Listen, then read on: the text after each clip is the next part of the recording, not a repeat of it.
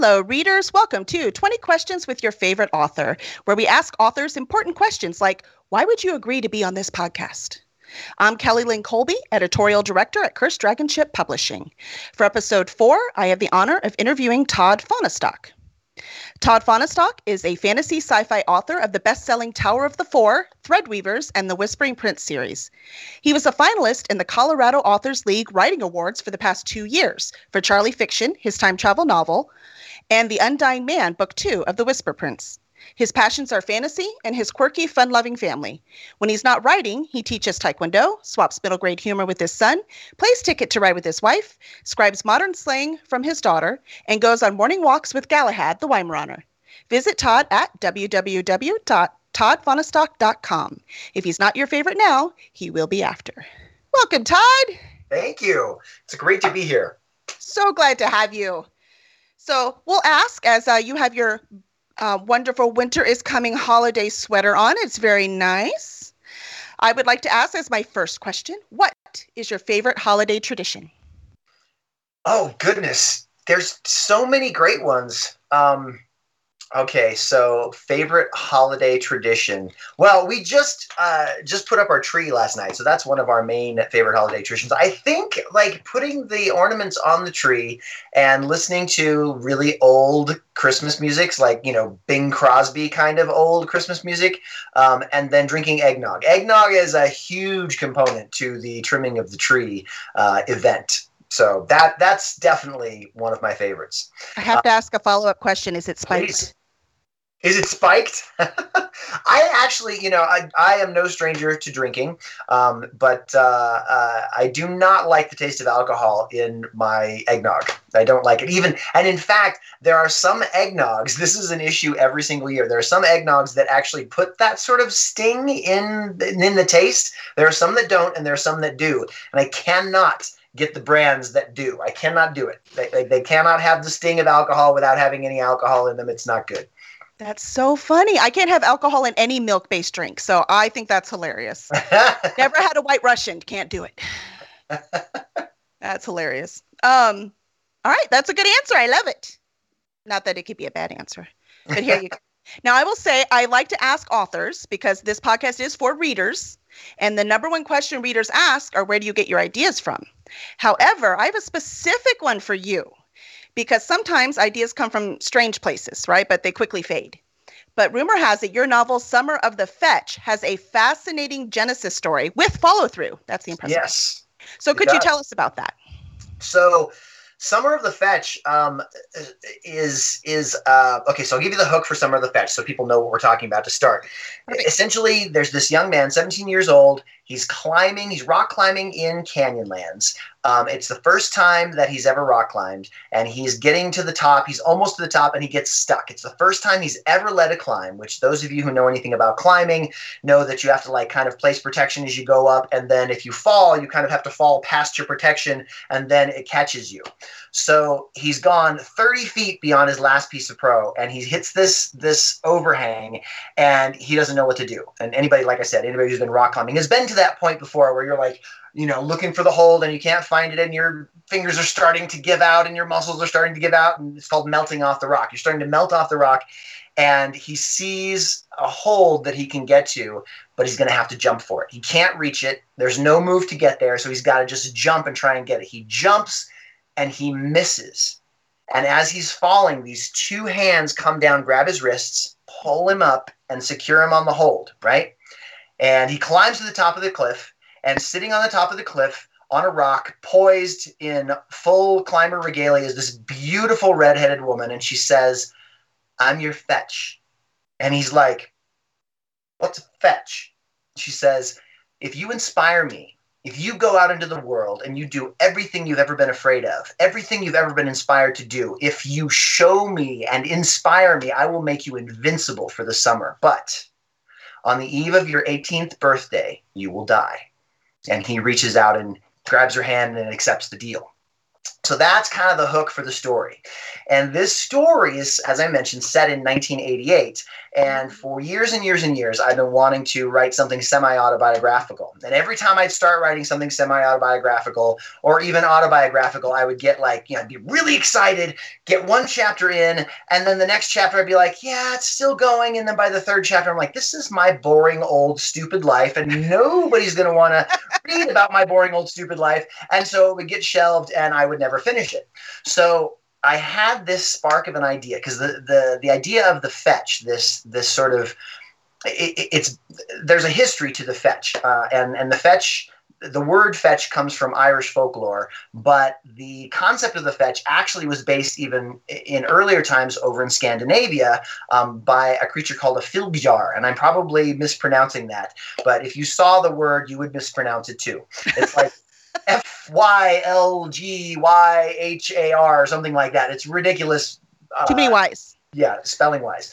So, anyways, it's this luck avatar, essentially. This luck guardian angel that can follow certain families. Anyway, so I've been wanting to put that in a story for a long time, and I went to bed on the night of the 19th. And this idea was kind of in my mind. It's like I've been wanting to write something from my past, something about my high school, something about Durango, something about some of these different elements that were in my life when I was at that time, plus certain things that happened to me in college, like rock climbing. I was not a rock climber in high school, but I was in college. And so I went to sleep on the 19th with this sort of simmering in my mind, got up on the 20th and wrote the first chapter, was like really excited about it. Went to bed, got up the next day, read the first chapter, and was like, well, this sucks. And so it was like the same scenario all over again. And I was like, I'm just going to put this in the shelf. But I'm like, you know what? I'm going to try one more time. Just one more time. I'll rewrite chapter 1 and see if it grabs me. I rewrote chapter 1, and the muse descended from on high to sit on my desk and play her lute.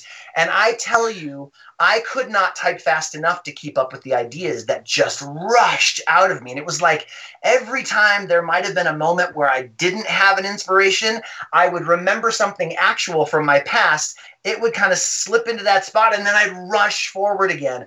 And I tell you, it got to the point, like when I got to the halfway point, I'm like, wow, I'm actually going to write this book. This is actually going to happen this time, right?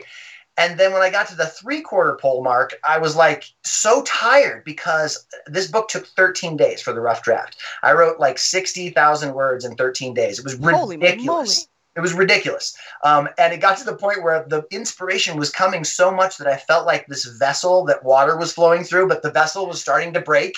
And I'm like, I don't know how much longer I can keep typing on this book.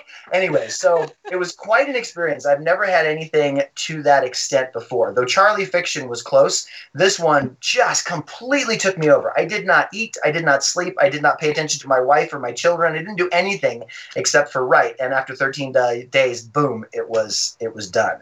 So that's the story of Summer of the Fetch, and fun story. If you want an escape road trip, 80s rock climbing love story with a twist, it is for you. It's what you want to read.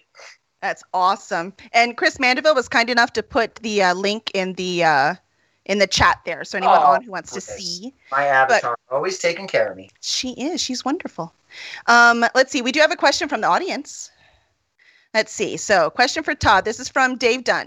You've had an amazing year, 15 releases, I think, something like that. Can you talk about how long your book process is from first draft to final release? So, if you're talking about just this year, it's been pretty rapid. Though I will confess that I think a lot of these releases have been shorter releases, so they're not like, 300 to 500 page novels. But yes, I think you're close. I don't know if it's 15, but it's probably 12 or 13. So it was a lot. But it essentially, I've actually slipped into this rhythm the last month and a half. Like before, I was kind of ruled by inspiration, i.e. Summer of the Fetch. And now I'm like, I got to get 2,000 words. If I don't get 2,000 words, I'm staying up till midnight, and I go to sleep at 9, just so you know. I'm staying up as long as it takes to finish up the 2,000 words and move forward. And I've slipped into this really great rhythm, which if I ever write a book about writing books, if I ever do my like writers, here's how you write a book, it will include this up until about 1 o'clock schedule that I have now. So pretty much I wake up at about 5:30 or 6 o'clock, depending on when the dog starts whining. And he's my alarm clock now. I haven't used an alarm clock for like a year and a half now because we've had this dog that like his internal clock is ridiculous. I mean, like it's within 5 minutes. Like he knows he's supposed to be fed at 2:30. He comes to me at like 2:25 and sits in front of me. It's ridiculous. Yeah, they say dogs can't tell time, but around dinner time, my dogs assure me they can tell time. Oh, yes. Oh, yeah. I mean, if dogs can't tell time, then he's a freak of nature because he totally can. And so it's pretty much like 5:45, and this is what I start to hear from his kennel.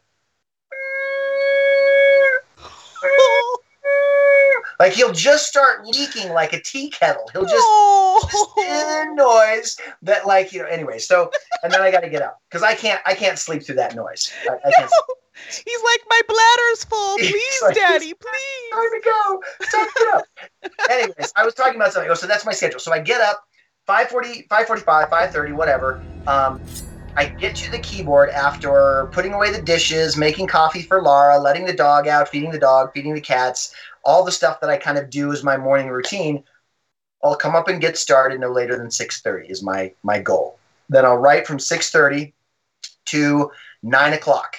At 9 o'clock, I put it down no matter what because I have determined I've got to get exercise in every single day. With exercise, you can't just be like writing a novel. You can just write a novel for 13 days and have a novel. You can't just work out for 13 days and have good health. That doesn't work that way. So at least not for me, not at this age. Or for anyone. No, you're correct. And so I'll get up and I'll go for a 6-mile walk. And on the walk, I will listen to audiobooks on the business side of writing, like either, how to market, how to write the craft side, how to, organize your schedule, how to do indie stuff. There's all kinds of resources out there. So on the way out on the walk, I listen to that. On the way back, I listen to story. Like I'll listen to some fiction story to either, to study the field out there of what's being created. Right. And I'll choose all over the board. Sometimes it will be nonfiction.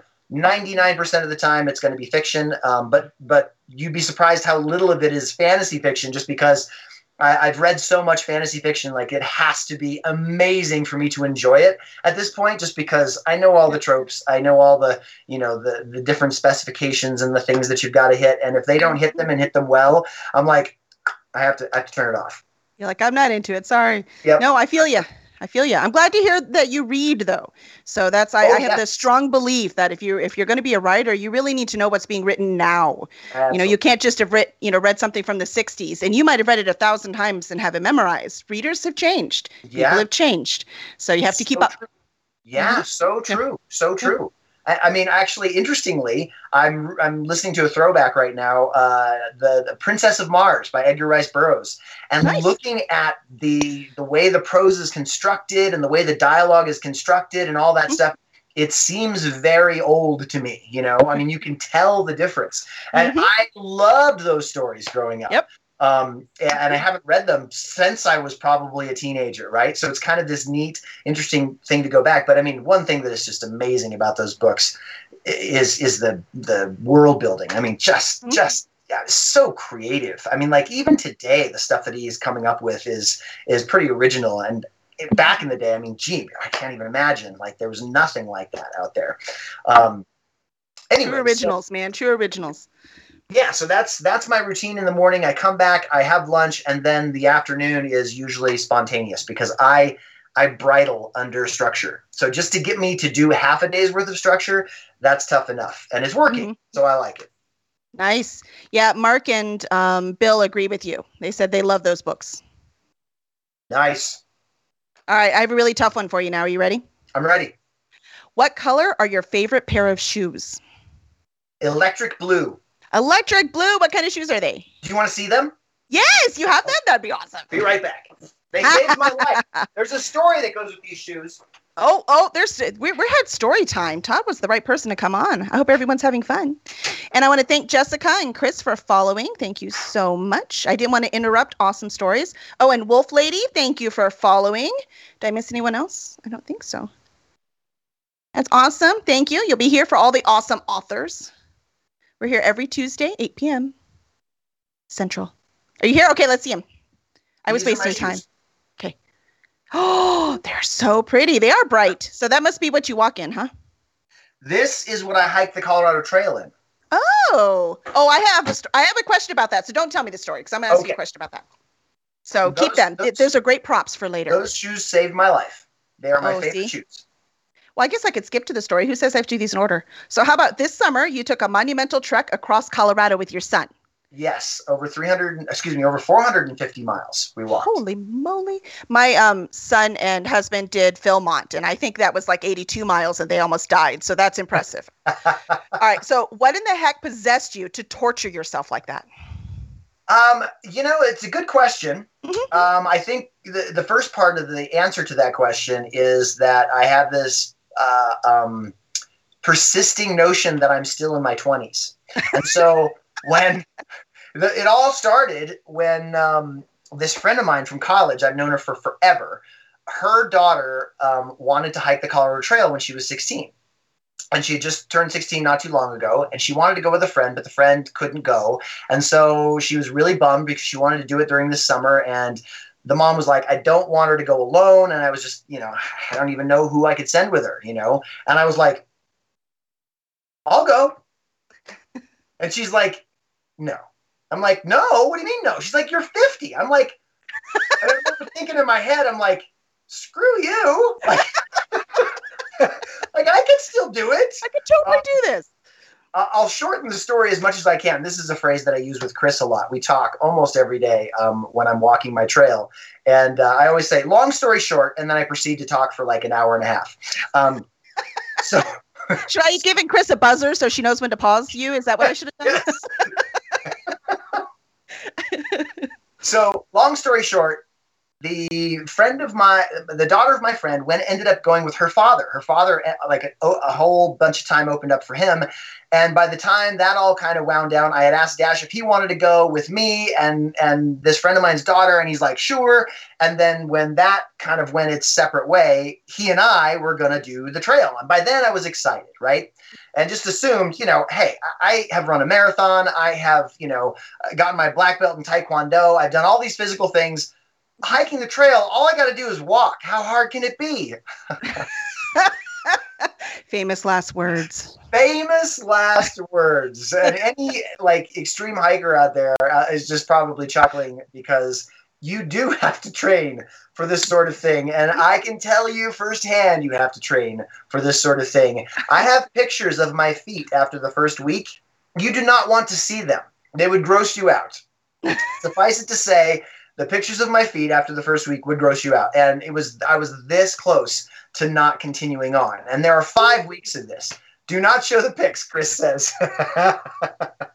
Yeah, my husband's blisters had blisters, so I am sure I've seen similar pics. Yes. So he's a hiker as well. No. It was just Philmont. See, he didn't prep either. Yes. And his body paid for it. Yeah, my son was the one who kept me going during that. He was the one. I was like, buddy, I don't know. I just don't know if I'm going to be able to keep going because I was literally trying to levitate. There's when you can't step on your feet, what else are you supposed to step on? I mean, you get really creative. You step on the edges of your feet, and you step on the tiptoes of your feet or the heels of your feet. I mean, it's just whatever you can think of to stop the pain. Anyway, so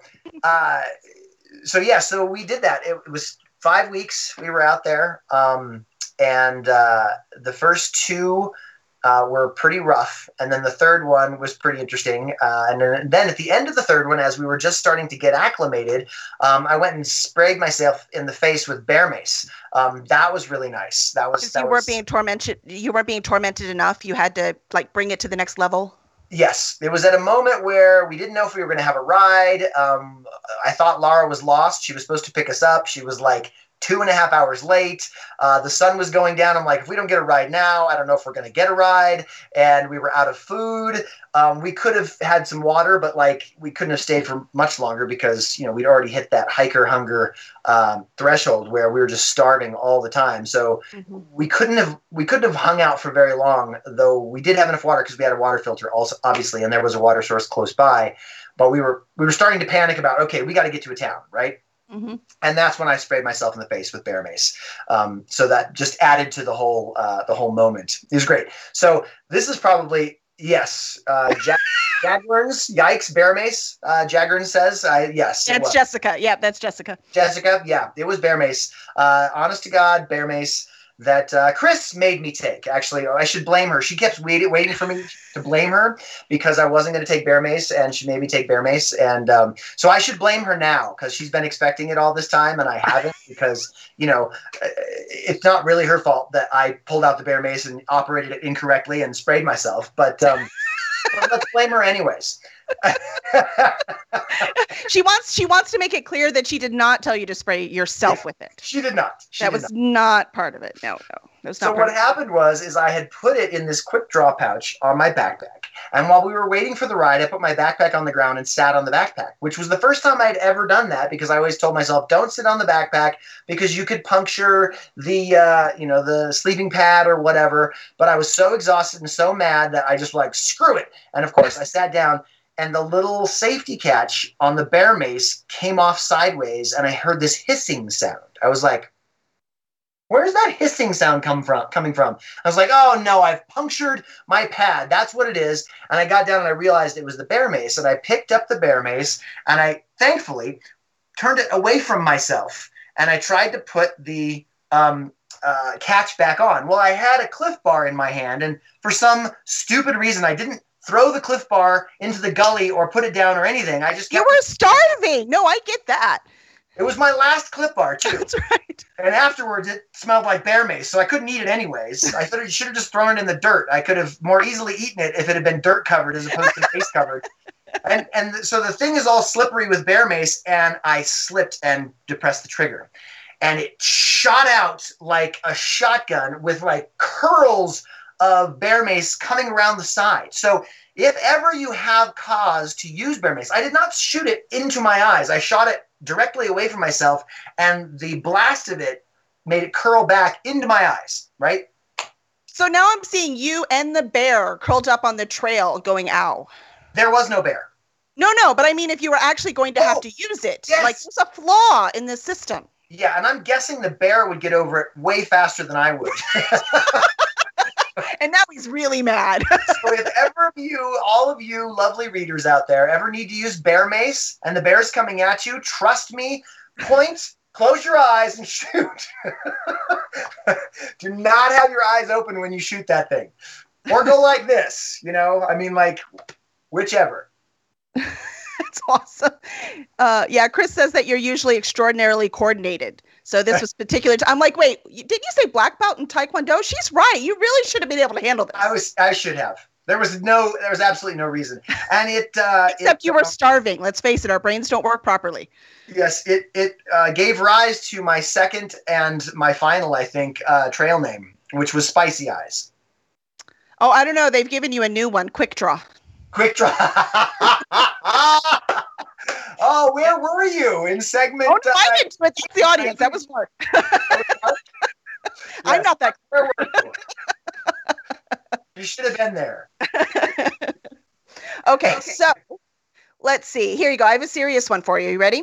Yes. What's your favorite flavor of ice cream? Utterly chocolate. Well, that was easy. Well, it could also be Moose Tracks. That's also a really good one. I'm kind of like a Labrador Retriever. You put something in front of me, I'm going to eat it. So any ice cream is really good. There's on it.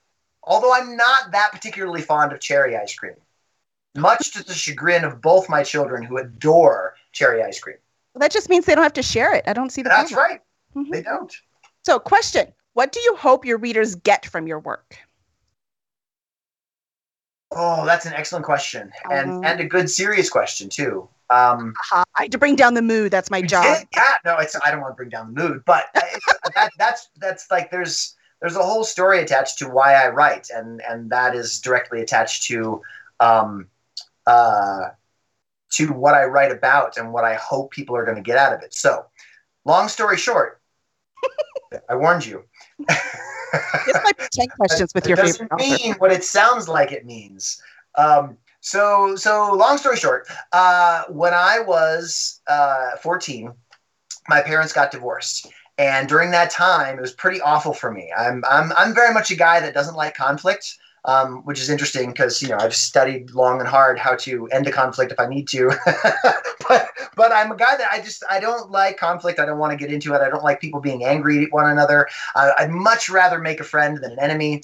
And so this whole schism between my parents was just horrible for me, right? I didn't know how to make it stop. Because you couldn't fix it, right? Yeah. I couldn't fix it. Yeah. It was beyond me. And so some of my friends actually had situations like that. There was a lot of divorces happening in the 1980s, and they chose some pretty dark paths. Vandalism, some of them stealing, some of them got into drugs. There was some pretty bad things that they did. Let their grades just go to hell in school, ignored their schoolwork, things like that. And I fell into reading fantasy novels. Edgar Rice Burroughs, Lloyd Alexander, Piers Anthony, Terry Brooks, Margaret Weis and Tracy Hickman, all of these early fantasy writers. And I met Margaret Weis later on. She actually got me my first gig, so we can talk about that at some point if you want. But anyways, I fell into this, and this is a speech that I give to schools where I talk about, I introduce the word trope, and usually elementary school kids don't know what the word trope is. And you'd be surprised how many elementary school teachers don't know what the word trope is either. But I talk about how, the epic fantasy trope is somebody with very little power and somebody with great big power are going to fight, right? There's going to be a battle in the end. And over the course of the story, the person with little power kind of goes on this journey where they either accrue more personal power themselves or get that item like the ring that is able to be to find the Achilles heel of the bad guy. And therefore, in the end, this person you would never have expected, like Frodo Baggins, to be able to defeat Sauron in the end does actually do it. So, gee, I wonder why that trope really appealed to me at that moment in my life where I had no control over this, my world crumbling apart. So I didn't understand. So many of us. Right? Mm-hmm. I didn't understand at the time why I wanted to do that, but later I did. And I've just been eternally grateful to all of those authors and all authors in general for putting themselves out there and creating these things that could have such an impact on me in such a positive way. I mean, ideas move the world. Creativity creates everything that we know. So, I mean, oftentimes I have been to this place, and I'm sure lots of writers have been to this place where it's like, what am I doing? I'm wasting my days. I'm just being frivolously writing down these stupid little stories that don't matter at all. That it's not like I built a skyscraper or, cured cancer, or, I'm just writing these stupid little stories. But I tell you, that 14-year-old wouldn't understand what I was talking about. That 14-year-old me would have been, this changed my life. It completely changed the entire trajectory. Ideas move the world. And so that's why I write and what I want to put into my stories. And this is actually, do you see how I came back around to the original question? I'm impressed. Your question. What I put into my stories, I want there to be an inspiration in the end. I want there to be this, maybe coming close to an answer, of what one can and should do when faced with such horrific odds. I like heroes. I write because of heroes, and I want people to feel that sense of heroism at the end of a story. Perfect. That is a great reason. I couldn't think of a better one. And I'm pretty sure I think we had a question from Mark, and the question was, how's that book coming along? Okay, so Mark an inside actually joke went here. and bought me dinner so that I would start writing the book that he wanted to read, which, I got to say, that was a very effective tactic. I came back from the Colorado Trail, and I'd been kicking around an idea of what kind of story I wanted to write to incorporate the elements of the trail. And of course, I was thinking purely fiction. I was like, you know what? I'm going to write a fiction story, and I've got a couple of ideas for stories. One involves a young woman who's like an overachiever in high school, but in her senior year, something really horrible happens to this leader of her alpha girl clique, right? And so instead of pursuing this just naked achievement all the time, just like pure achievement all the time, she decides to go hike the Colorado Trail to kind of find her spiritual self, right? So that was this idea that I had. And and Mark sat and listened to me, as I'm, drinking my 14th Coke at this Mexican restaurant that we're sitting at. And and he's like, well, I think you ought to write 3 books. And I was like, that was just such an outrageous idea. I mean, that, of course, immediately I was interested. I'm like, 3? Like 3 Colorado Trail books? He's like, sure. He's like, so I think you should write the fiction story that you want to write, which I could tell he has no interest in at all. It's like, obviously you need to do that, so write the fiction book. But what I want to read is I want to read your actual journey. I want you to tell me what the story was from your perspective. And then when you're done with that, I want you to go and write your son's perspective. So you can have these like dueling dad at age 50, son at age 14 perspectives about what was important to you on the trail.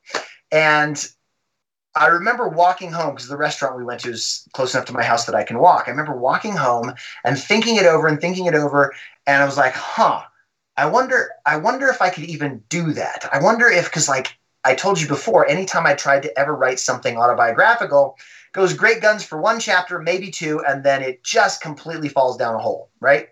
Well, it's hard to see the meaning in your own life. I understand that. Mm-hmm.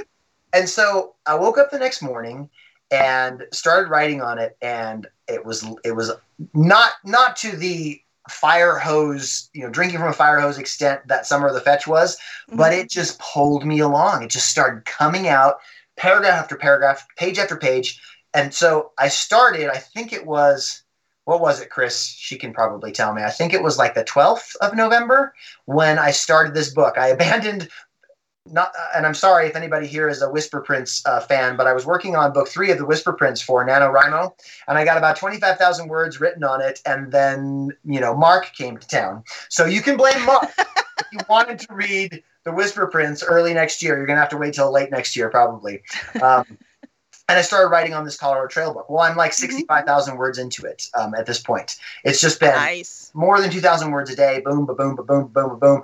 And I don't know what it is, and I even hesitate talking about it. If you follow Stephen King's rules of, how to write, you really shouldn't talk about something in the middle of a rough draft. But Stephen King and I don't share that sensibility. I pretty much tell anybody anything at any given moment. But I will say I'm kind of guarding against deciding what the book is. Like, is it an adventure book on the trail? Is it a sort of pseudo parenting book? Because there's a lot of interaction between Dash and I, and a lot of parenting moments. Is this sort of like I did this with my son, and this is how we both evolved, me as a parent, Right. But there have been some of my best writing in this book, and perhaps some of my best writing ever, is when something happened on the trail, and I will scurry down a rabbit hole to my past, to like when I was 14 or 12 or 10. And these momentous events that have shaped my personality started to pop up. So it's possible at this point that this is like some kind of memoir or something, like some kind of like, this is how Todd Fahnestock came to be Todd Fahnestock. So we'll see. We'll see in the end. I mean, those may get cut, in fact. I mean, like, I am not a stranger to slaying my darlings, who said that first? Ernest Hemingway, I think. Kill your darlings. So, a lot of people said it. I can't remember who said it first. Yep.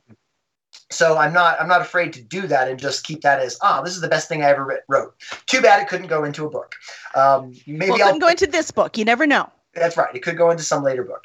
So we'll see. It's very, very loose at this point. But there's some real gems in there amidst a whole bunch of crap, I'm sure, which is usually the way it goes in a rough draft. So that's awesome. Yeah. So we can blame Mark Stallings for that. Well, we'll wait whether we want to blame him or give him credit after we get to read the book. So we'll see, Mark. We'll see. So let's see. Ooh, how about this one? What is your least favorite chore around the house? Ooh. Least favorite chore around the house. Mm-hmm. He's like, I don't know. What do I do around the house? Come on now. There's a bunch that I don't like to do, but there's one in specific, and it's not popping to my head. Like, it's one that I'm like, I would rather do anything else than that, and I can't remember what the heck it is now. I've just blocked it from my mind. It's so traumatic that I can't imagine. So apparently you don't do it very often. Oh, Chris knows. See, Chris really does know you. She even knows what chore. Oh, what is it? Chris, remind me. She usually does this for me. Writing. No.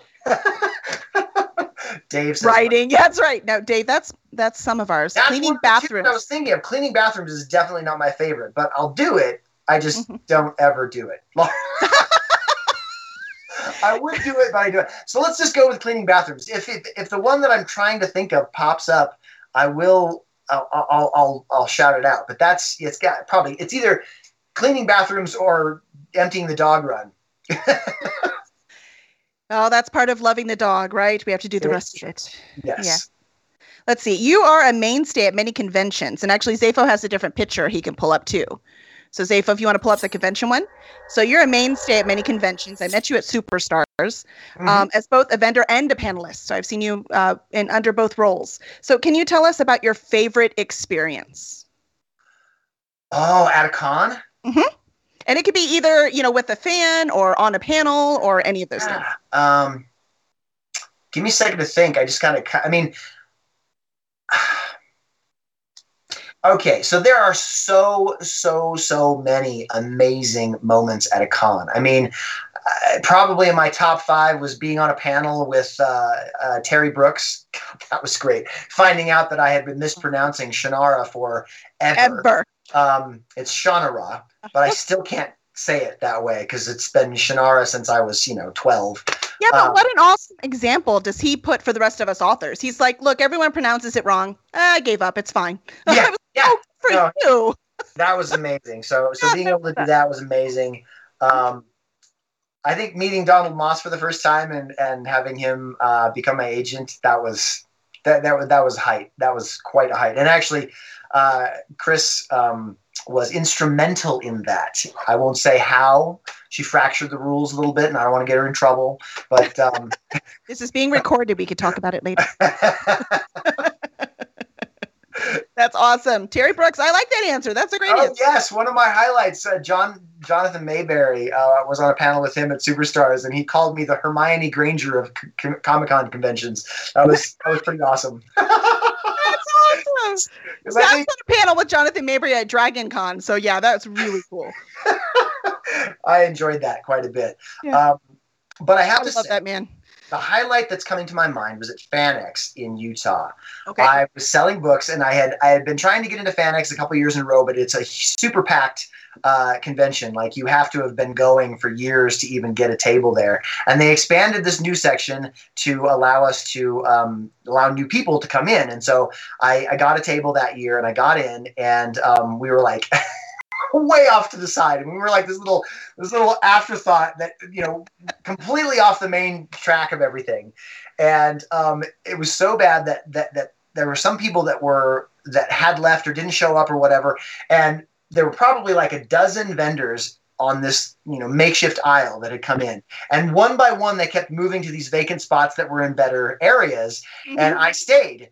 And I ended up being the only person there. So, like, I had paid for one table, and I had like 4 tables, and I had spread out all my stuff. And my son had come with me, and he had brought a bunch of drawings. So he had his own table. He was supposed to be like part of my table.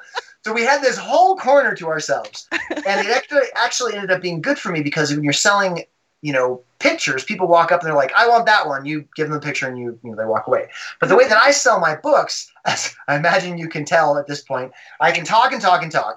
And so if I can start talking to somebody and telling them a story, 9 times out of 10, if I can get them to listen to 60 seconds of me telling a story, they're going to stay for the whole story. And half of the people that stay are going to buy a book, right? So I'm very much into talking to them. Mm-hmm. And this woman came by and she said, I've got a certain amount of money and I want to get into a new series and I want to get into a new author, and there are a gazillion authors here. And so I'm going around and I'm, kind of checking out people and seeing what they're selling.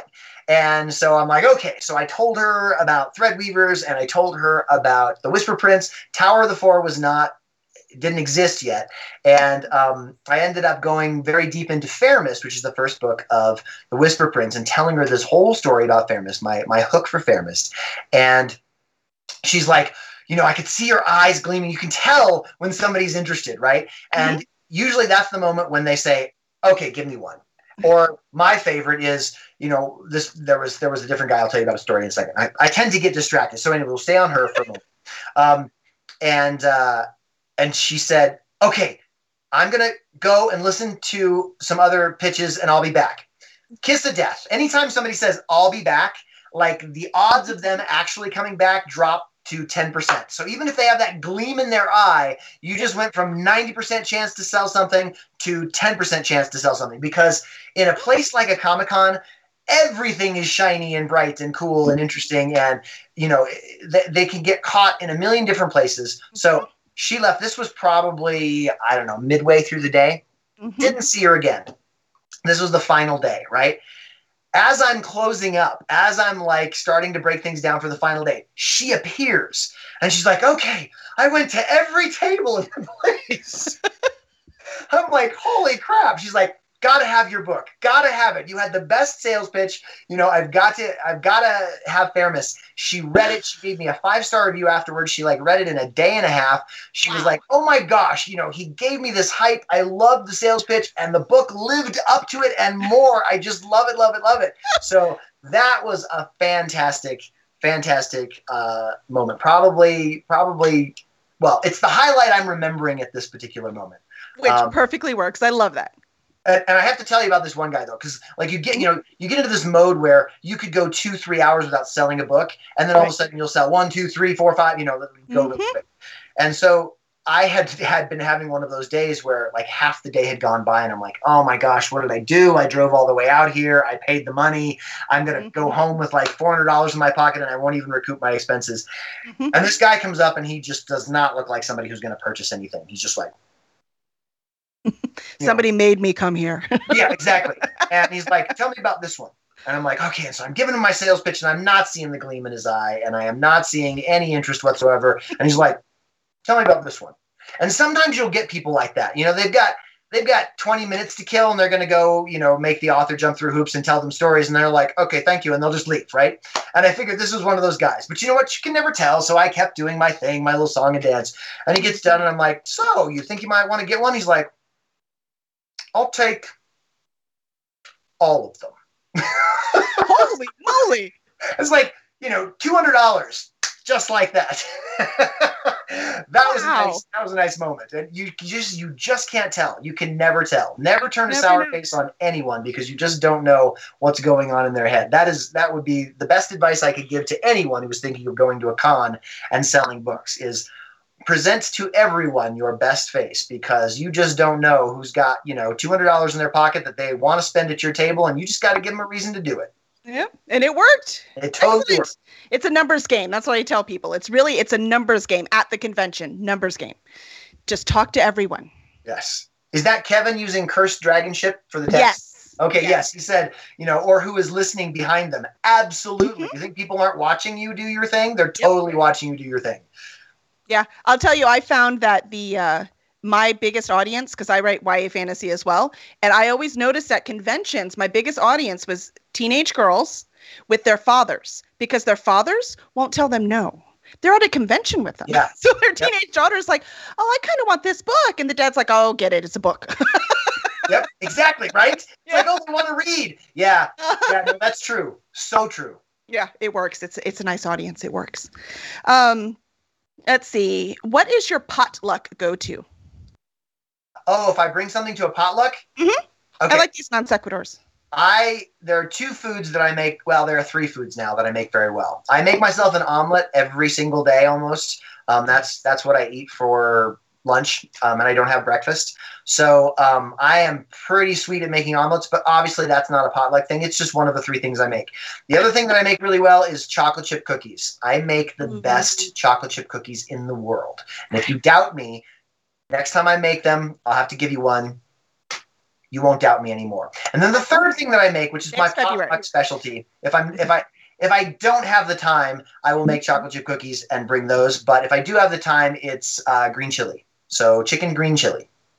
That sounds delicious. That's a great choices. It has won awards 2, 3 out of the 5 years that I entered it. So that's fantastic. We might need that recipe.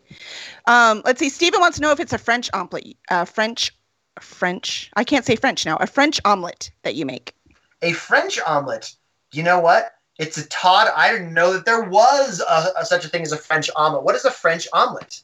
I don't know. Stephen's going to have to tell us. The only thing I know about the French is that they don't like any color. Oh, it's Jacob. Sorry. Hi, Jacob. You were on earlier as McFly. You changed your name. All I know is that the French don't like any color in their eggs. That's the only thing I know. Uh-oh, Dave and Jessica have great ideas. Those cookies need to show up at first pages. Yes. Yes, cookies at first pages. Like if you're going to have really good chocolate chip cookies, you have to eat them. I mean, if they're going to be like at that high level, you have to eat them within the first 2 days of them being made. I mean, you can still eat them a week down the road, but they're going to lose something, right? So I'd have to make it like either at Chris's house, I was just going to say, why don't you just go to Chris's house? That's exactly what I was going to say. And then you've got like a different kitchen, and not to say that Chris's kitchen is deficient in any way. It is far better than my kitchen in most ways, but it's unfamiliar for me as a cooking space. So I don't know, superstars people. I'm just hearing excuses. So I don't know. I will bring cookies. I'm going to bring the cookies. I'll bring them. We should just all bring cookies and share. All right. So let's see. What else do we have? What is your idea of a vacation? My idea of a vacation, honestly, hiking the Colorado Trail. I like adventure. I like things that I haven't done. I like physical things that challenge me physically. There's something that pulls me into that. I've done lots of road trips. I enjoy road trips. Like my wife would say, a beach, a drink, toes in the sand, soaking up the sun. I would totally enjoy that. I would like that. But for me, I like an adventure. I really do. It's always pulled me, whether it's a physical adventure, a social adventure, any kind of adventure is that going someplace I've never been before. All cool. Love it. Fantastic. So you like a vacation where you need a vacation when you get home? I don't like those vacations, but what some people would consider an adventure vacation to be like that, I don't. I consider like going to a Thanksgiving where I have to, manage the emotional states of all of my relatives. That's the kind of vacation that I need a vacation from when I get home. Especially earlier when you said you like to solve problems and be a peacemaker, that would be a nightmare. I could see that. It definitely takes up a lot of my time and energy. Yes. Gotcha. All right. Steve Ruskin has a question. Hi, Steve. Yes. He wants to know how you keep your hair so long and luxurious, and whether it got so bad on the Colorado Trail that you were ever mistaken for Bigfoot or Fabio. You're going to take it down. Oh, there you go. Hair flip.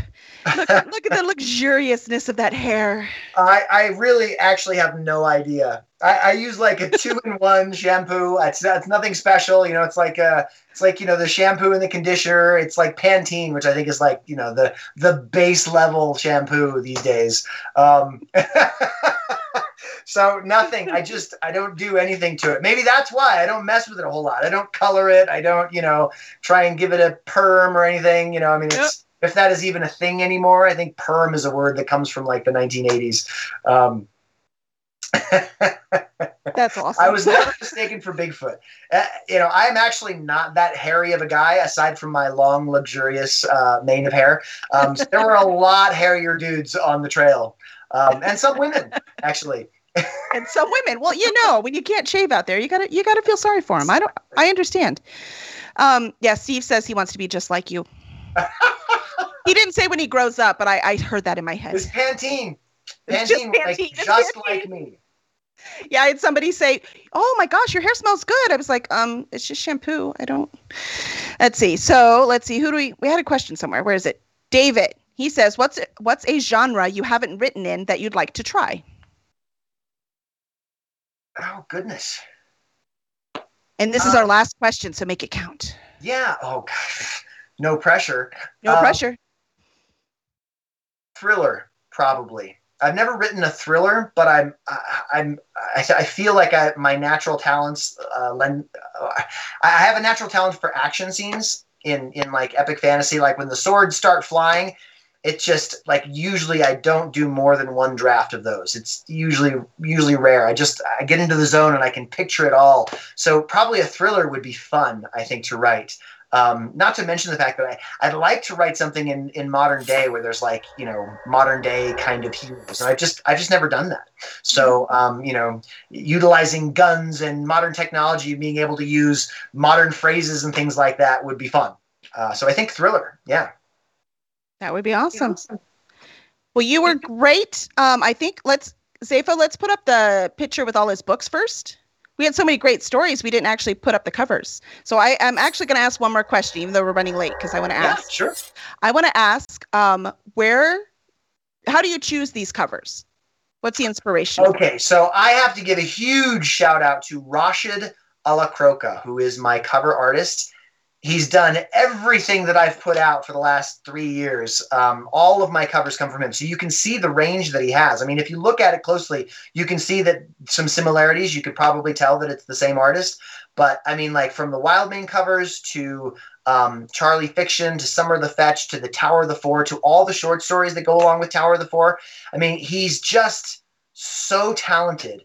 That I can't talk him up enough. And if ever you want to get a cover, I highly recommend looking up Rashid because he's just so amazing. And on top of that, aside from that, he's a gem to work with. I mean, like you cannot imagine a better, easier person to work with than this guy. I mean, he's just anyway. So the covers often come from me having an idea and then Rashid and I kind of talking it out.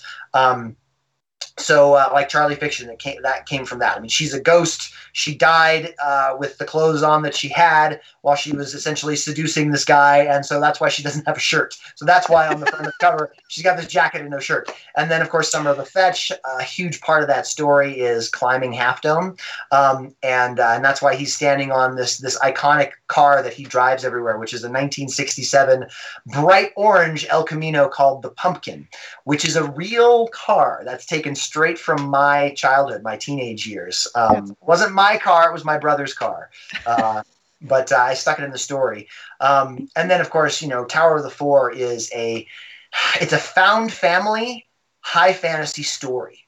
It's these four people who are completely opposite in so many ways, and yet they have to come together and work together to actually uncover their magic. In this world, there are four paths to magic, and you have to have four people for them to all learn those paths at the same time. Otherwise, you can't just go and learn one path of magic on your own. It's physical, mental, emotional, and spiritual. And if you don't have all four of them together, then you can't learn them. You can't just go off and learn the physical side of magic by yourself. You've got to have four people that bond together. And so it's that world building.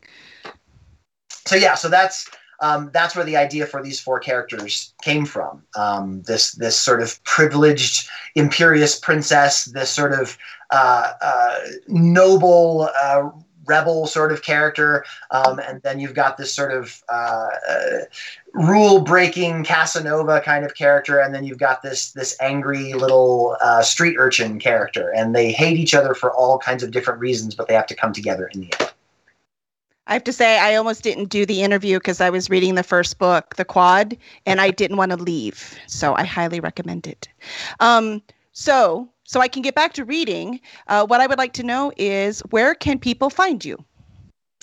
So toddfahnestock.com is the quickest place to look at all the stuff that I do. I'm pretty active on my Facebook page, which is just Todd Fahnestock on author page online. And then friend me on my personal page too. Sometimes I'll throw things up there that I don't put up on my author page, and vice versa. And then my mailing list. So if you go to my website, you'll get a pop-up and sign up for my mailing list. I put out a newsletter less than once a month, so usually once or twice a month. I'm sorry, more than once a month. So once or twice a month. Excellent. I love it. All right. So yay. Everyone give clap for Todd. Todd was awesome tonight. So yay, Todd. And please make sure to review all the things you read. It's the best present you can give your authors. And also review us. So wherever you get your favorite podcast, if you just leave a review, we'd greatly appreciate it. And we'll see you next week where we interview author D.H. Dunn. Did you want to do a giveaway or? Yeah, it's after. We have to pretend now that we have like closing music. Oh, okay. Right? Like la la la la la. There's our ending music. I don't